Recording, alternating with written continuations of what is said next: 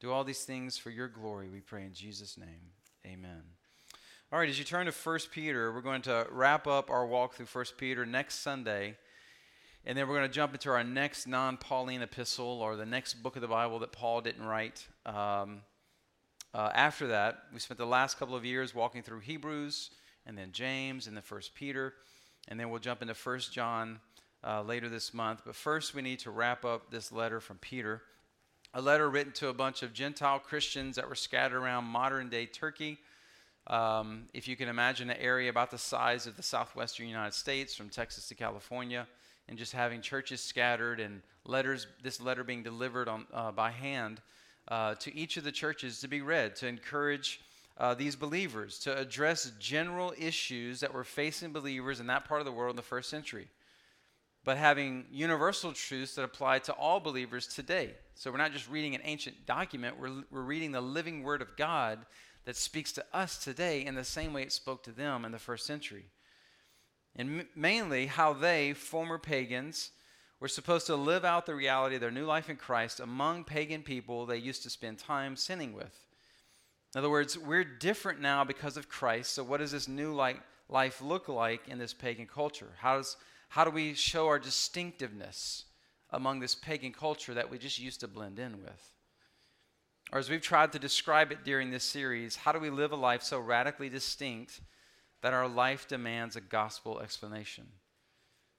The only reason we do what we do is because we've been radically transformed by the gospel of Jesus. And it's fitting that Peter would be the author of this letter, someone who had also been radically changed by the gospel, from becoming a fisherman to becoming a fisher of men, an early church leader. Peter, one of the three closest disciples of Jesus, the primary leader among them when the church was born in Acts 2. Peter, known for his boldness, the only disciple who asked Jesus to let him walk on the water, and when Jesus said, "Come," he actually got out of the boat and did it. Peter, with the boldness to proclaim, "Of course, Jesus, who are you? You are the Messiah, the Son of the living God. You are the Christ." The boldness to declare this essential truth to who we are as Christians and who the church is. Yet also bold enough to tell Jesus, "You don't really need to die on the cross." To which Jesus replied, "Get behind me, Satan." Peter would end up facing off against Satan later when Jesus told his disciples around the table that they were gathered for the Lord's Supper, for their last meal together before his arrest, before his crucifixion. After Jesus says, "Peter, Satan has asked permission to sift you as wheat." And Jesus tells Peter, "But when you return, encourage the brothers. I'm praying for you." And Peter would face this most public humiliation by denying Jesus 3 times in fear that he was not a follower of Jesus, in fact, while Jesus was being illegally tried in the next room. Peter was afraid for his own life and 3 times denied knowing Jesus because he didn't want to face the same trouble. All this sifting of Peter by Satan himself, that Peter was failing. And so it's only fitting for Peter to be inspired by the Holy Spirit to write the 2 verses that we're focused on today, verse 8 and 9. "Be sober-minded, be alert. Your adversary, the devil, is prowling around like a roaring lion, looking for anyone he can devour. Resist him, firm in the faith, knowing that the same kind of sufferings are being experienced by your fellow believers throughout the world." First, we want to focus on the reality of this enemy of ours, and then turn our focus to how we respond to our enemy. So first, the reality. Believing that we have an adversary who really exists and is a personal, supernatural entity with a name and an agenda set against God and God's people is pretty unique among Christians. And it really can establish how you view the Bible. Satan, Lucifer, the devil, the prince of the power of the air, the strong man, the god of this world, the great red dragon, the serpent. And in this passage and some others, a lion prowling and seeking to devour. Like, he is real. He is real. This is figurative language. He's not literally a lion, but it's figurative language about a real entity. This supernatural being called Satan and all those other names. He was Lucifer, the angel, close to God sometime in creation past. He was created to serve God, but was so close to the worship God was receiving that he began to desire it for himself. And this act of rebellion got him and a third of the other angels cast out of heaven to the rest of creation, the earth, to be Satan and his demons. And the next time we see Satan, he's in the form of a serpent in the garden with Adam and Eve, our first parents. Again, figurative language about a literal person. Our enemy, our adversary, would love for us to downplay his existence and not take him literal. Sure, evil doesn't have a name. Evil is just faceless. It's like yin and yang. It's like the force and the dark side of the force. Or Satan is a cartoonish character that we see in movies and television shows and cartoons. Of course, the problem with that is the Bible. The Bible doesn't speak of him or speak of evil as nameless or faceless. Specifically, Jesus doesn't. And Jesus speaks more about his existence and faces off with the devil and his demons more than anyone else. So to dismiss this literal description of our enemy is us making the decision that we can pick and choose which parts of the Bible are true and which parts of the Bible aren't true. And the problem with that is that you become the authority over the Bible instead of letting God's word be the authority. And then you therefore have created your own religion, the religion of you, and what you determine is true and false.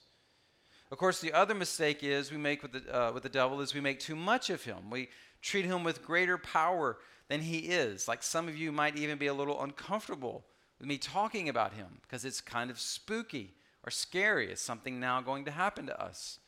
I got something in my eye all morning. I can't get this, whatever it is, piece of dirt in my contact. It's just like irritate me. I'm like, of course, I'm preaching on Satan today. It's just irritate me all morning.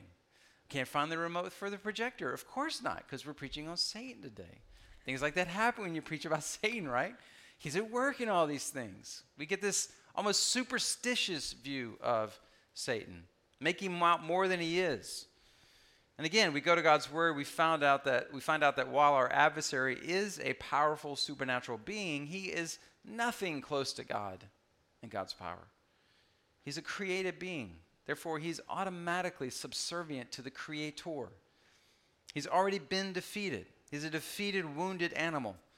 When he shows up in the Bible, he has to ask permission from God to make the messes that he wants to make in Job's life and Peter's life. The demons were the only beings in the ministry of Jesus who really knew who Jesus was. Every time Jesus confronted a demon, they knew. They knew who he was. And every time they did whatever Jesus commanded. They had zero power outside of what Jesus allowed them to do. Even the great battle of Armageddon at the end of the Bible is not really a battle if you read about it in Revelation 19. It's a slaughter. So we don't have to live in fear of Satan. He's not the boogeyman. He's not a being we can't resist. But he is more than we can handle by ourselves. We're only victorious over him through the strength that God provides, not our own strength.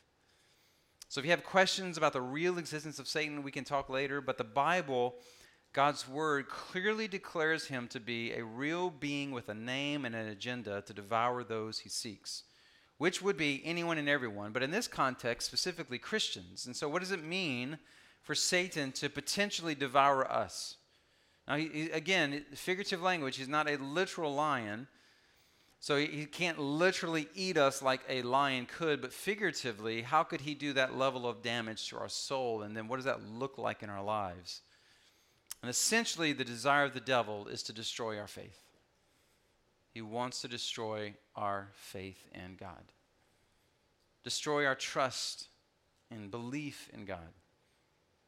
That's the essence of the difference between good angels and fallen angels, and between those who make it to the eternal state, heaven, and those who won't. Those who will spend eternity with God and his people, and those who will spend eternity separated from God and his people in eternal lostness. And what the Bible describes as torment. It's, do you believe or do you not believe? Do you trust or do you not trust? That's more essential to who we are than even our works.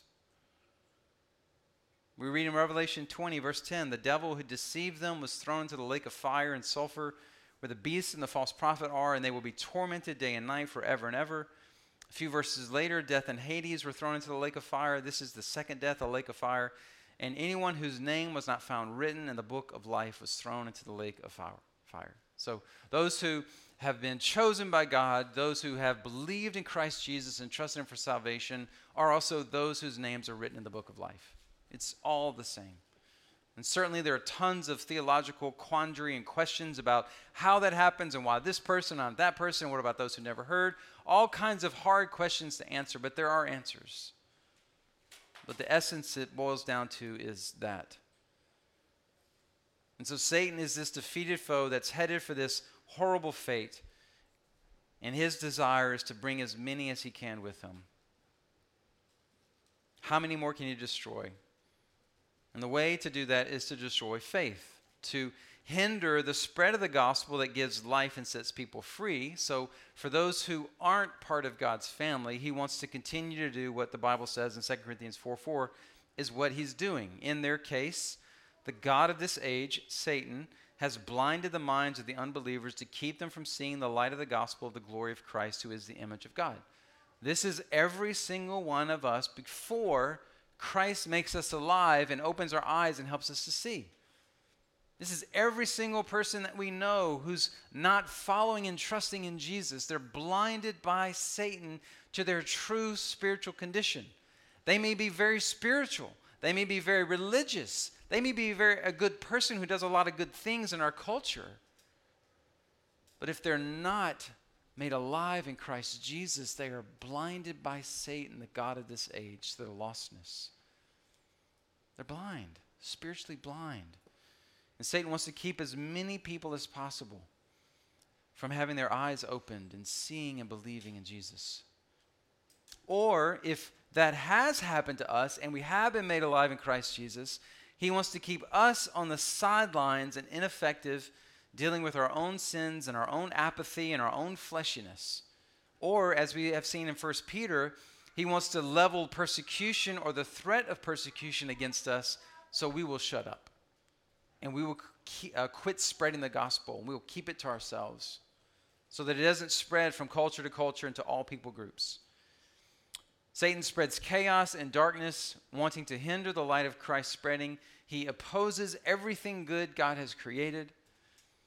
So God has created the family. Satan wants to destroy the family through redefining marriage, through systems and cycles of poverty that just repeat generation after generation and people can't ever seemingly get out, through consumerism, materialism, and greed that can also repeat itself through generations, through broken marriages and the proliferation of affairs today kept secret on smart devices, through addictions and indulgences to screens and substances and medications, and 10,000 other things he's trying to levy against our families to destroy our families, to destroy our marriages, to destroy our kids.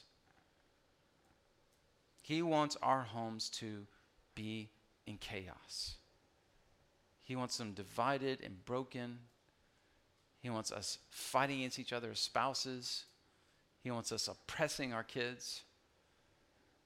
He wants our kids hating the authority of their parents. We could go on and on thinking about all the ways that he is trying to destroy our families. God created us male and female in his image, and Satan is always working to redefine that good creation of male and female, gender roles God has spelled out in Scripture. God's established government to bring order and the sword of justice to punish evildoers, reward the righteous, and Satan is working continually to turn that into chaos in every single country under every form of government that exists, so that evil flourishes and good is oppressed. Satan works through lies and accusations and slanders, getting us to replace God with us, to question God's commands more than we obey God's commands, to question the nature and character of God rather than submitting to him and following him.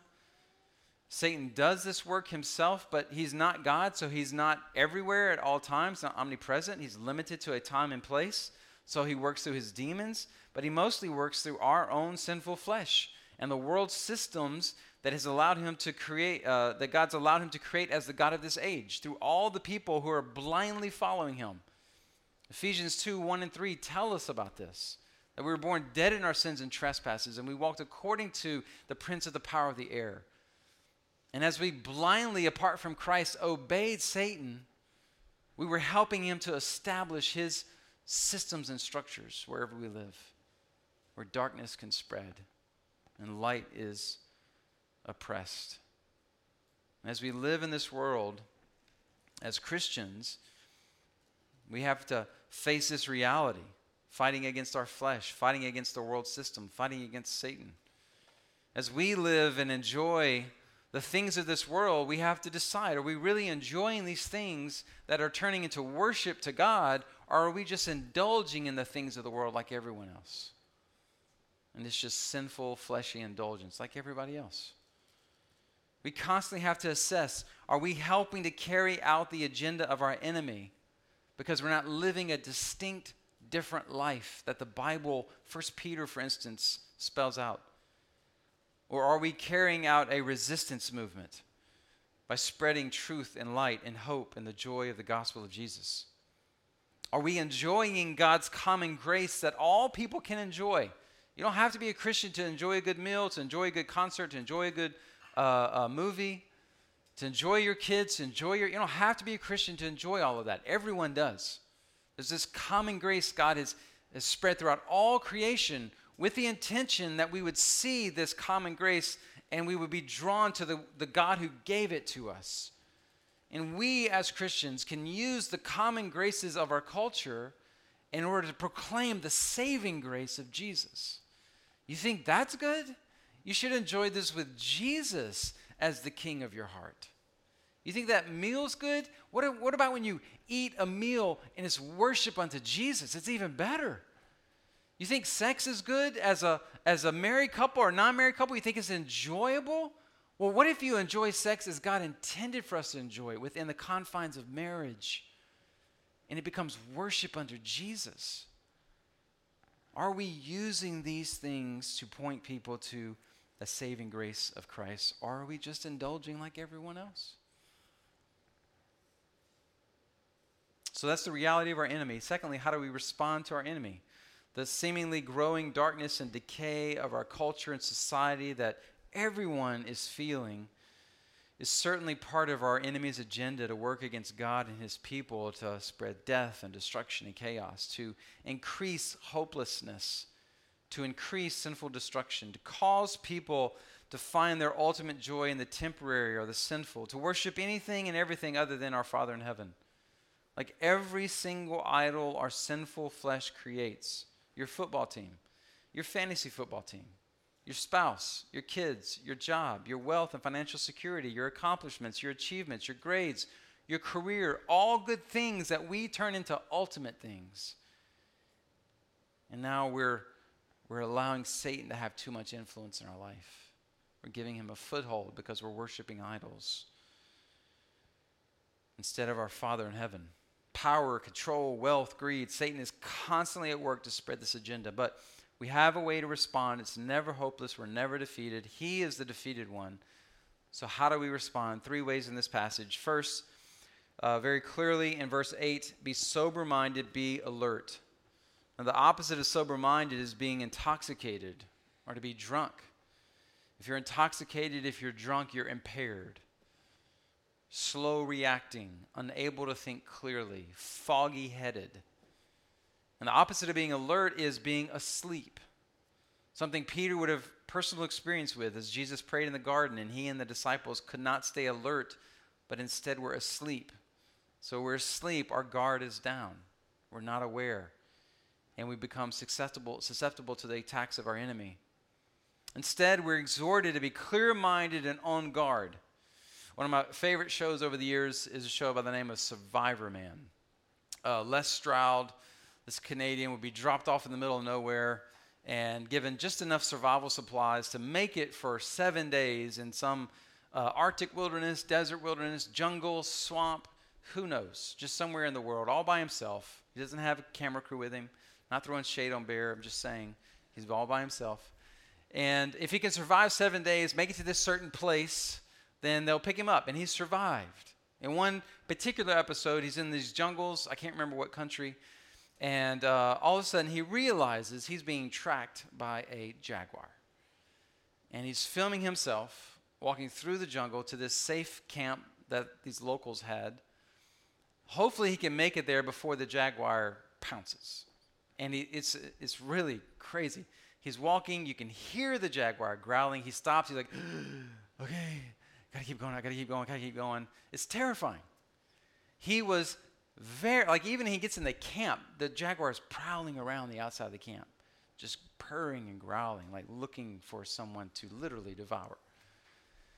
As he's walking through the jungle, Les is very sober-minded and alert because the presence of the enemy is very real.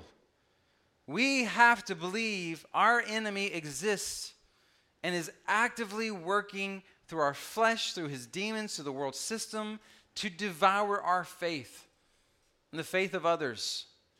Like if we dismiss this as Christian hocus pocus or fear-mongering, we're no longer sober-minded, clear-minded. We're no longer alert.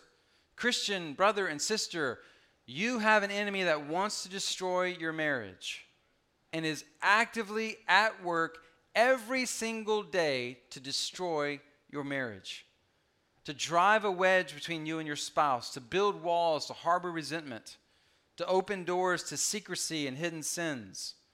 If there was a lion in your backyard trying to break into your house to attack your family, how would you react? Well, it's already in your house because it's in us. It's in the world system and influences that are already in our homes. And I'm not suggesting, like some Christians have done in the past, throw away your TVs, they're a tool of the devil. I'm not suggesting that. Some Christians believe the best way to deal with this is to isolate from the world systems and culture that's out there. Others, like most of the people here at the Crossing, believe we need to infiltrate the world systems with the light of the gospel, take it to the dark places that need light. But we need to consider ways in which we embrace and indulge in our culture and ways in which we are on guard and alert against our enemies. Students, the enemy desires to destroy your faith. So you'll compromise your convictions, so you'll indulge in sin. Parents, there is a lion that wants to devour your kids. Singles, there is a lion that wants to destroy you, to feed you lies that you're less than because you're single, and you can't be as effectively used for the kingdom of God because you're single. It's a lie that you might allow to beat yourself down and keep yourself from fully serving Christ Jesus until you are saved through marriage. That's a lie. Maybe he wants you to remain single and give you that gift so that you're freed up to make him known throughout the world. Let's start there, just by believing there is an enemy after us and responding appropriately. Okay, I'm not going to stick my head in the sand. I'm not going to lay down. I'm not going to run and hide in fear. I'm going to not pretend this isn't real. I'm going to be on guard, making plans to resist. Secondly, resist with faith. I'm going to fight back. And that's what we see in verse 9, where he says, resist him firm in the faith. So I'm sober-minded, alert. I know he's real. I know he's coming after me. Secondly, I resist him. James even tells us in James 4:7, when we resist the devil, he flees from us. So this isn't passive, but it's also not maybe what you're thinking. Like resisting firm in the faith. We resist by believing and obeying God. Like it's not us. Look how amazing we are with our resisting. No, it's I'm running to God. I'm trusting in him. I'm depending on him. I'm believing him. I'm obeying his commands. I'm trusting that the way he wants me to live life is the best way for my good. That's how I'm resisting. God said it. I believe it, and I want to do it. Obeying because obedience is the fruit of genuine belief. So you could even say genuinely believing and trusting in God is how we resist. Do you believe and trust God in his word, or will you believe the lies of the enemy who says God's way is not the best way? Here's a better way. It's more fun. It's more exciting. It's more adventurous. It gives you more what you want. Satan's attack in the garden was, did God really say? God said this. Did he really say that? Let's think about that, Eve and Adam, who's standing there doing nothing. You can't believe God. He has an agenda. He doesn't want what's good for you. He doesn't want you to know the truth about good and evil. He's keeping something from you. He knows that if you eat of this fruit, you'll become like him, and he doesn't want you to be like him. Satan's attack against Jesus in the wilderness, Matthew 4, Luke 4. Jesus, don't trust your father. Don't believe him. Do it this way. You're hungry. You haven't eaten in 40 days. You've got all this power. No one's around. Just turn those stones to bread. No one will know. Worship me, and I'll give you the kings of the world. No one will see that. You don't need to go through all that suffering and abandonment on the cross. That's awful. Why would you do that? Do it this way instead. And Jesus resisted. Jesus did what Adam and Eve didn't do. He resisted all three temptations with God's truth against Satan's lies. He believed God. Paul gives us more insight into what this battle looks like in Ephesians 6, beginning in verse 10. Finally, be strengthened by the Lord and by his vast strength. Put on the full armor of God so you can stand against the schemes of the devil. For our struggle is not against flesh and blood. So our struggle is really not with other people. I know it seems like it is, but it's not. But it's against the rulers, against the authorities, against the cosmic powers of this darkness, against evil spiritual forces in the heavens. For this reason, take up the full armor of God so you may be able to resist in the evil day, and having prepared everything to take your stand. Stand therefore, verse 14, with truth like a belt around your waist, and righteousness like armor on your chest, and your feet sandaled with readiness for the gospel of peace. In every situation, take up the shield of faith with which you can extinguish all the flaming arrows of the evil one.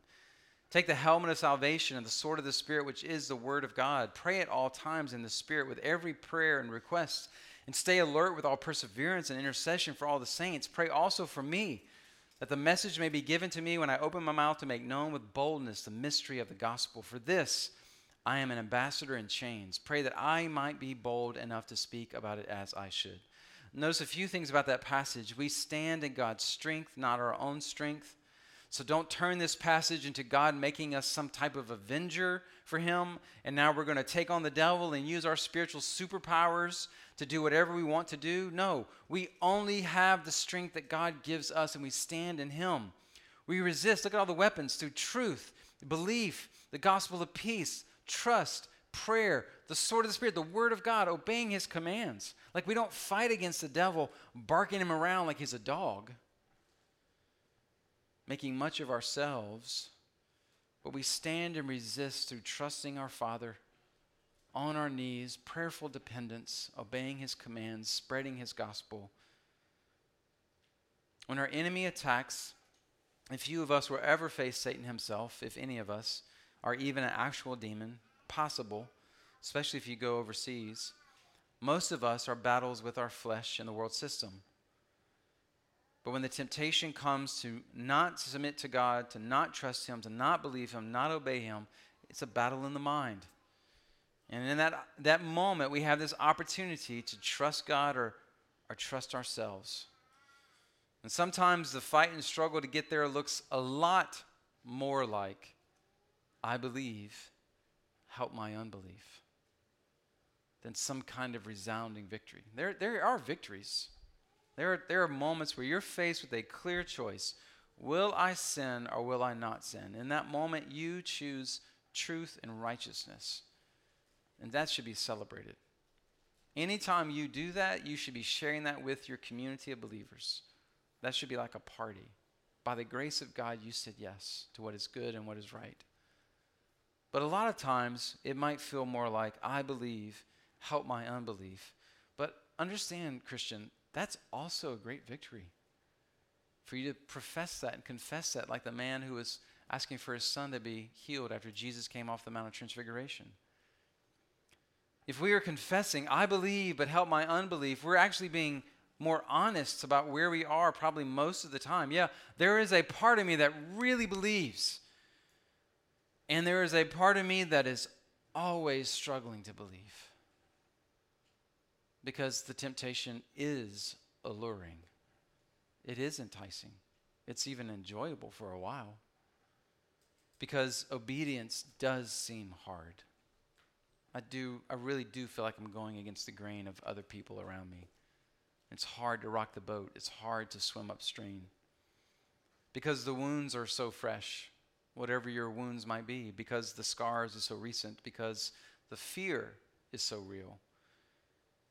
I'm struggling to get there. So dear brother, sister, be honest with God about that. Yes, there is a part of me that really does believe, Jesus, you are who you say you are. Jesus, you really have done everything necessary for me to have life abundant now and life eternal. But if I'm honest, in parts of my soul, I struggle to believe. I struggle to trust that this way really is best. And Jesus can use that. Jesus can work there. Jesus can strengthen that weak faith with his strength, and it's enough to hold on.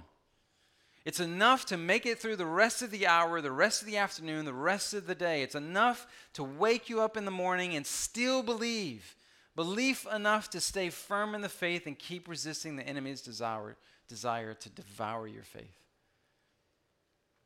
Our weakness and our honesty about our weakness is really what makes this last part of the resistance so important. So we're sober-minded, alert, we're resisting him, firm in our faith, and then thirdly, we find courage in community. Verse 9, knowing that the same kind of sufferings are being experienced by your fellow believers throughout the world. We find courage in community. Encouragement is literally courage being put inside of us, and we need courage to be put in us, and we can find that from knowing something really important. We're not alone. We're not alone. Every single person in this room struggles in ways that we all struggle. If you watch nature documentaries, you know how lions like to hunt. Me and Landon were talking about this recently, following a herd until they find a weak one. Yeah, a weak one. But even more than a weak one that's alone. Because even a weak one, like a newborn calf, can be surrounded by strong ones. And the lion's like, I ain't fooling with that. But you get one alone, even a strong one can be taken down by a lion and their pride. These believers need to know that their brothers and sisters throughout the world, at that time the Roman Empire, today we could say most of the world, they are suffering in the same way. Like, you're not alone. It's amazing how that puts courage inside of us. When life is hard, when suffering is present, when the enemy is attacking, when it doesn't feel like we're winning. It's amazing how much courage can be put inside of us to have a brother or sister come alongside of us and say, it's okay, I'm with you. We're going to grieve together through this. We're going to weep together through this. And we're also going to rejoice together through this. You don't have to walk alone. I'm with you. Like, we're literally doing the work of the Spirit of God when we come alongside someone, a brother or sister who's going through these seasons of temptation or suffering. One book that's been studied in the past by the elders of the Crossing, and Landon and I are actually walking through it right now. It's called Dangerous Calling. It's about the inherent dangers of being a pastor. Paul David Tripp, who's been a pastor for a long time, wrote this. And he talks in one chapter about the danger for pastors to live life without true, genuine community. So I want to read a short excerpt. I think I put it on the screen. Paul says, I was raised in the Jesus and me privatized, individualized Christianity, the fundamentalism of the 60s and 70s. The closest our church got to an actual functioning ministry-oriented body of Christ was a rare pastoral visit and the Wednesday night prayer meeting. No one knew my father and mother, really knew them. No one had a clue what was going on in our home. No one helped my father to see through the blindness that allowed him to live a double life of skilled deception and duplicity. No one knew how troubled my mother was beneath her encyclopedic knowledge of Scripture. No one knew. We were a Christian family in active participation in a vibrant church, but what we were involved in lacked one of the primary and essential ingredients of a healthy New Testament Christianity: a trained, mobilized, and functioning body of Christ. For much of my Christian life and a portion of my ministry, I had no idea that my walk with God was a community project. I had no idea that the Christianity of the New Testament is distinctly relational from beginning to end. I understood none of the dangers inherent in attempting to live the Christian life on my own. But I have now come to understand that I need others in my life. I now know that I need to commit myself to living an intentional, intrusive, Christ-centered, grace-driven, redemptive community. I now know it's my job to seek this community out, to invite people to interrupt my private conversation, and to say things to me I couldn't or wouldn't say to myself. I have realized how much I need warning and encouragement, rebuke, correction, protection, grace, and love. I now see myself as connected to others, not because I have made the choice, but because of the wise design of the one who is the head of the body, the Lord Jesus Christ. I cannot allow myself to think that I am smarter than him. I cannot allow myself to think that I am stronger than I am.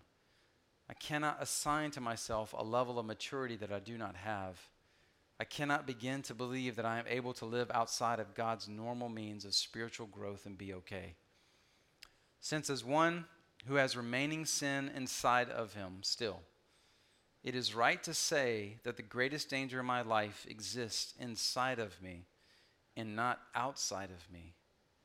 Then wouldn't it also be the height of naivety and arrogance to think that I would be okay left to myself? We need one another. It's essential to resisting our enemy. We cannot go alone because we have times when we are weak and we need others to preach the gospel to us. And then we have times when we are strong and we can preach the gospel to others. And that often doesn't factor into the equation, does it? When we're weighing whether or not we should be in community or not in community. Usually it's, I'm fine, I'm good. I don't really need anybody right now. If you're so good, why don't you let God use you to help others then? There's never an excuse to not be engaged in community. The Crossing Church is a church built around deep, deep community with one another. Like it's so highly relational, it scares some people away. Like literally, we've had people come and like, that's too much. I'd like to just go back and be anonymous. I'd like to just go over here and just check the box. We have never wanted to be a check the box church. Show up here, check the box, disappear, show up next time, check the box. We want to be highly relational, discipling one another, living out life in the community of God's people as he's intended us to be. We need each other if we're going to be sober-minded, alert, resisting our enemy, staying firm in the faith. So let's join the resistance together. Let's do this together. And the reason this is all possible, so this is a verse from our next book study, 1 John 3:8. The Son of God was revealed for this purpose, to destroy the devil's works. Because the one we follow has done the work, he has destroyed the devil and his work. We don't win the victory because we win the victory. We win because Jesus has won. Every single week we come together and worship him and we share in this meal that points us to that reality. So let's do that again. Father, I'm so thankful that you have done everything necessary through your Son Jesus to destroy, crush the head of the serpent, to eternally, finally, and fully humiliate him, disarm him, take away all of his true power. When you cried out, "It is finished," on the cross. That's it. He's done. And though we fail often because of your victory, we never utterly fail. Ever. Thank you, Jesus. We want to praise you and make much of you and not make much of Satan because he is a defeated foe. But he is real and he still causes a lot of problems. And so help us to be obedient to this passage as we live this out in community this week.